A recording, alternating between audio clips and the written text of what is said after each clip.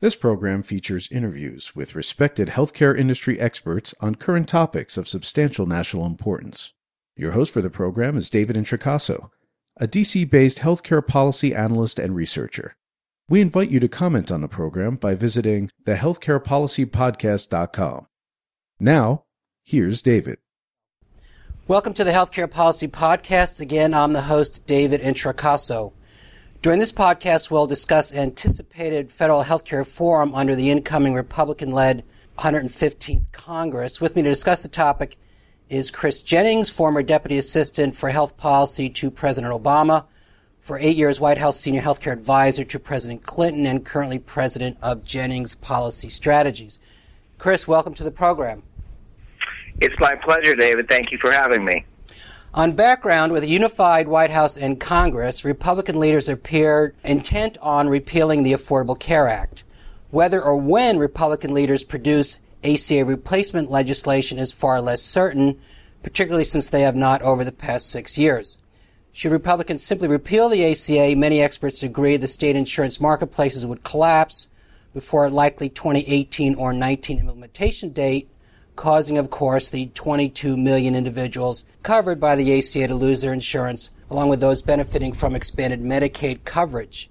Republicans are also discussing major Medicare reform. That largely means redefining Medicare from a defined benefit to a defined contribution program under what's termed premium support, as well as converting Medicaid to block grants or per capita caps. What healthcare reform policies will Republicans attempt to forward beginning next month, and the congressional Democrats' response are, again, the topics of my conversation with Chris Jennings. So with that as background, Chris, let's get right into this. Experts believe repeal or replace with an effective date of 2018 or 19 de facto means simultaneous repeal and replace. In fact, one policy person said it would be a fantasy, quote unquote, to believe you can repeal without a de facto having a replace consequence. Is there, in your mind, a conceivable way to pass a delayed repeal without promptly causing the state marketplaces to become unstable and collapse? Well, David, I honestly can't say that one can do everything the repeal law would do to the markets in terms of elimination of the tax credit subsidies, the enhanced Medicaid match dollars, the federal matching dollars, and the elimination of the individual requirement to purchase health care, the mandate, without substantially undermining the insurance marketplaces. And I mentioned the Medicaid matching rate because, of course, the more people you have in Medicaid, the more stable the exchange has been. So these are all, as you know, related policies that have a major impact on how the insurers and the market will respond to this dynamic. Now, you ask, is there any conceivable way to have a repeal policy and a functioning marketplace? I think probably not. I think what experts will say is, since they immediately repeal the mandate and they retain the pre-existing exclusion protections, you would see a substantial increase in premiums. Plans either pricing their products up or deciding to leave. And I think you can only describe it as, at best, as utter chaos. So, no, I don't think you can do a repeal policy vote and not have a major impact on the marketplace. I will say, and parenthetically, that the insurers will be asked to stay on by the Republicans, and they will get a set of either incentives or threats to try to encourage them to stay or discourage them to leave. But I think the fundamentals are just too overwhelming here. Okay, so we're probably in agreement. So the follow-up would be, if congressional Republicans cannot find a legitimate way to effectively delay repeal, will they just go ahead anyway? And it appears at the moment that the Senate would start and pass budget reconciliation, and then this process would play out through more likely February or March. So again, do they just go ahead anyway? Well, I think their plan is to go ahead anyway. Their view is that they will try to Band-Aid up the marketplace and then rely on the possibility that they can convince Democrats to work with them on a reconciliation or outside of reconciliation legislative vehicle to develop a subsequent replacement package. But let's be real. If you repeal the underlying tax credit subsidies and Medicaid matching and individual requirement, you have taken probably over $1 trillion out of the marketplace and left it almost impossible to conceive, well, I would say impossible to conceive, that you can have a affordable, meaningful benefit provided to Americans. So I think, we have to understand that if you do have a repeal without a replace, the likelihood of a viable replace policy that works for the vast majority of Americans is impossible to conceive. Per your mention of the $1 trillion, one of the oddities here is that the Republicans argue that Medicare is unsustainable and part of this has to do with the Affordable Care Act, but since the Affordable Care Act reduced Medicare reimbursements by the budget window period of $700 billion, actually, if you repeal the ACA, actually you drive up, likely to drive up Medicare spending, and the trust fund becomes insolvent sooner than later. So let's go on to replace. You mentioned Democratic cooperation.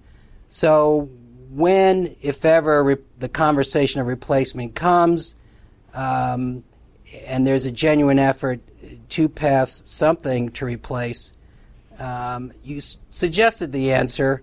And in fact, some people argue maybe we just get the ACA too after all this. But what provisions do the Democrats need to see in a replacement bill?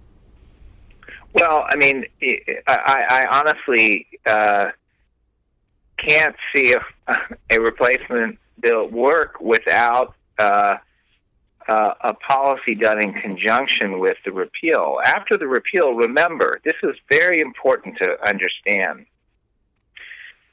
They're not just taking away the tax credit subsidies and the federal support to the states to expand coverage. They're eliminating all the revenue raisers that were part of the Affordable Care Act. And you take those off the table, it means that you are over $1 trillion in the hole. And in order to come anywhere close to getting back to the dollars necessary to make health care affordable for Americans, you'll have to cut Medicare or Medicaid severely. And of course, that's a double cut to healthcare providers, hospitals and physicians alike, because you and I both could not envision, I would wager to suggest, the Republicans raising taxes or raising revenue for the next version of the replace policy. So the only place they have to go is cutting programs. So this is why I just honestly envision an extraordinarily difficult, if not impossible, mission to, after you repeal a policy and leave such bad policy on the table and such chaos in the marketplace, that you ask Republicans or you ask Democrats to engage with you on fixing something that didn't need to be imposed in the first place. Mm-hmm. Well, let's go to this underlying issue or question. So as Chris, you are well aware, over the past 6 years, Republican criticism of the ACA has been relentless. So most recently, Speaker Ryan said Obamacare was, quote-unquote, really hurting families. Mitch McConnell recently termed the ACA, quote-unquote, a monstrosity.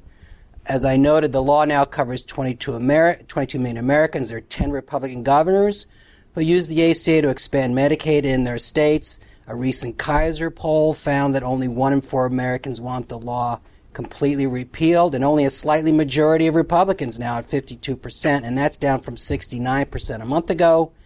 I mentioned, among other things, the law actually extends the solvency of Medicare since it included the $700 billion in pay-fors for the subsidies via reimbursement cuts.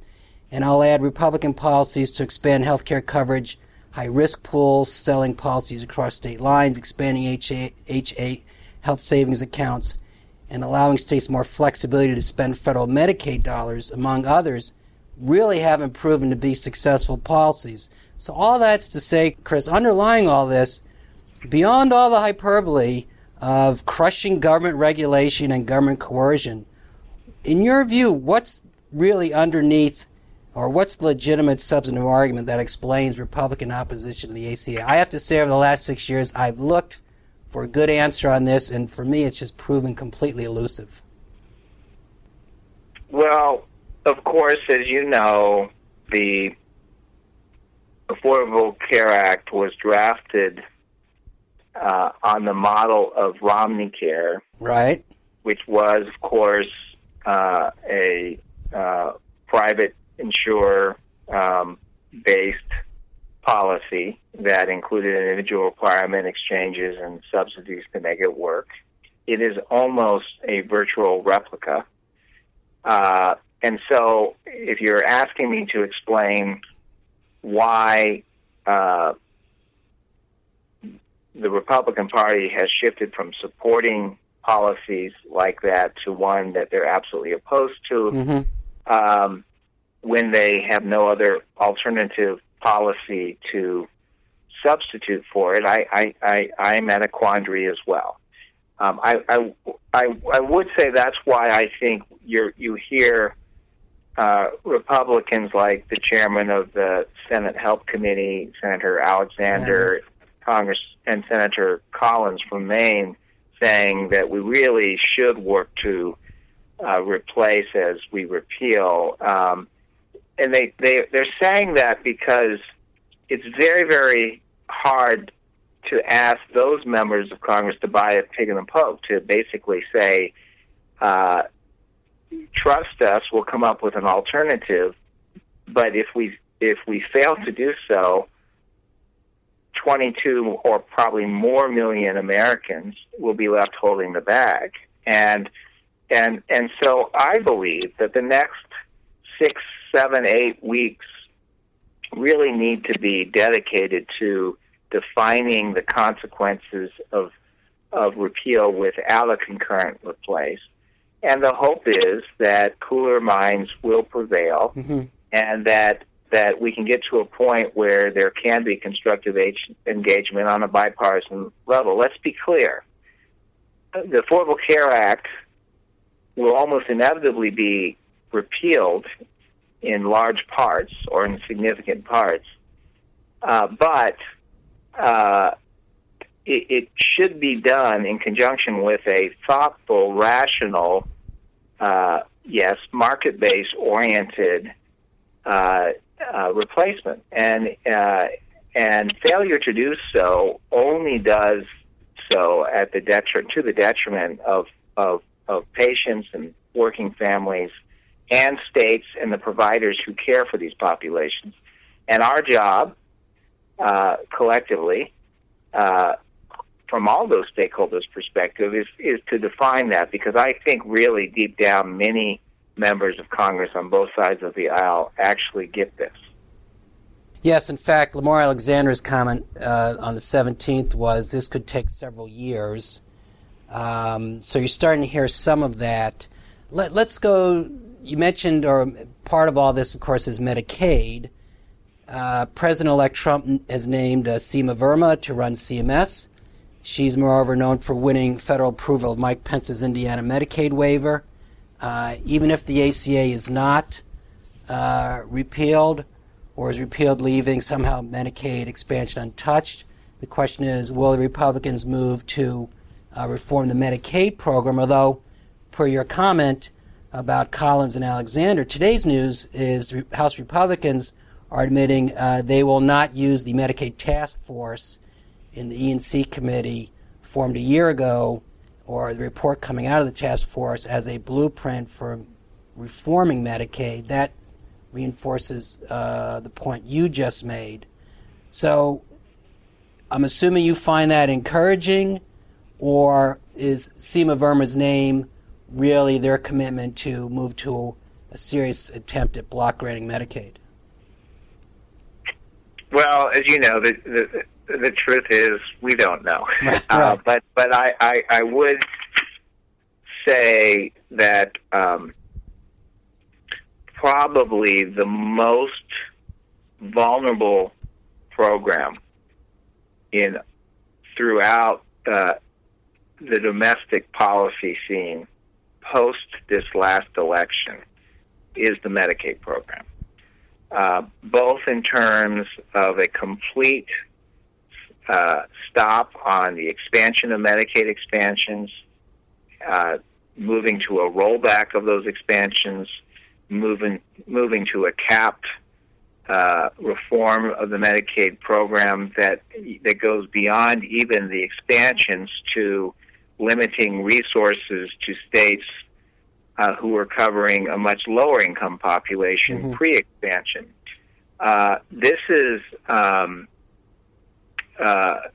almost virtually impossible to conceive in terms of a viable policy, but yet it is viewed by many Republicans as the only political place to go in order to achieve the savings they need to make their budget tables not look any worse than they already do. And so interestingly, and I think this is very important and worth noting, Republican governors who have expanded Medicaid are extremely concerned. You look at, for example, Governor Doug Ducey from Arizona, who acknowledges the shortcomings of the Affordable Care Act. And he says that if the federal funds dry up, it would endanger coverage for 400,000 individuals. And he says that's not where we are. And so the point being is there's real concern about the disruption of these 10 governors, 10 Republican states, 10 red states that are really going to shake up, in my mind, some of the calculations about what they're going to be doing. And if it doesn't, then we're talking about a very substantial, long-term, devastating impact on the program that serves some of the most vulnerable of our populations, including seniors, people with disabilities, and children. And so this, the good news for folks like you, David, is there's going to be lots of news that flows from all these debates and discussions. But I hope that we get back to how this is going to impact people, because I am extraordinarily concerned that most members of Congress have no idea what they're about to do relative to that impact. Right. Medicaid is 70 million. 9 of the 50-plus million in Medicare are disabled. Right, this is a very large, vulnerable population, most in need of adequate health care, to say the least. As a generic question, although you answered it in some, and your answer was you're flummoxed, to say the least, most broadly, what areas of opportunities, and again, it's early, certainly, but what areas of opportunity are there for the Democrats in either holding ground or trying to make improvements that they think they can get Republicans to bite? We didn't touch upon Medicare Advantage. The risk corridor issue is still unresolved, although the Republicans seem dogged in trying to see the administration doesn't pay the $2 billion on that. But are there any areas that come to mind this early relative to the Democrats' offering?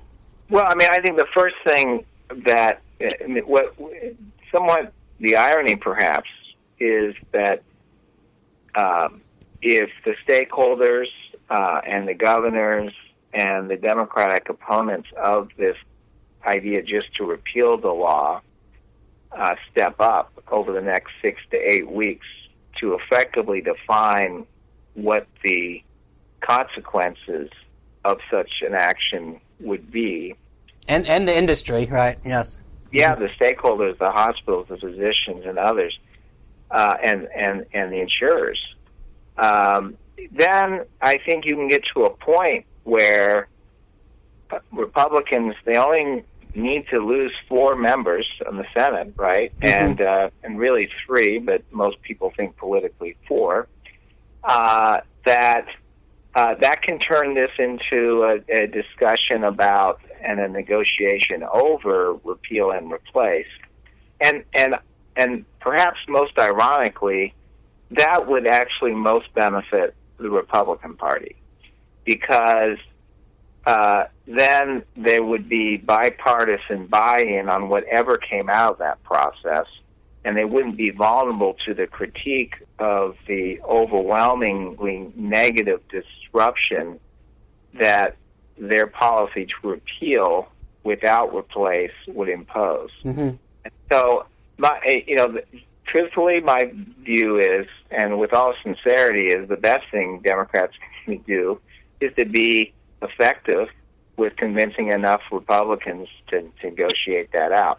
After that, I have to say, it's very hard to contemplate a policy that's workable. And so now's the time. This is not the time for people to be drinking their eggnog and bourbon, but this is the time for people to define what this means. And there'll be time for celebration if we get Democrats and Republicans to work together on what replace means, but it needs to be done together and not as an afterthought. Yes, thank you. So the next 2 months, see if the Republicans, or as you say, at least 3 or 4 of them choose not to, in a sense, drive over the cliff with this. Chris, we're at our time boundary. I did want to get a question or several other questions in. CHIPS coming up, of course, and PDUFA, so drug issues, but we'll leave that for another time. So with that, Chris, I'll say thank you very much. Appreciate your insights.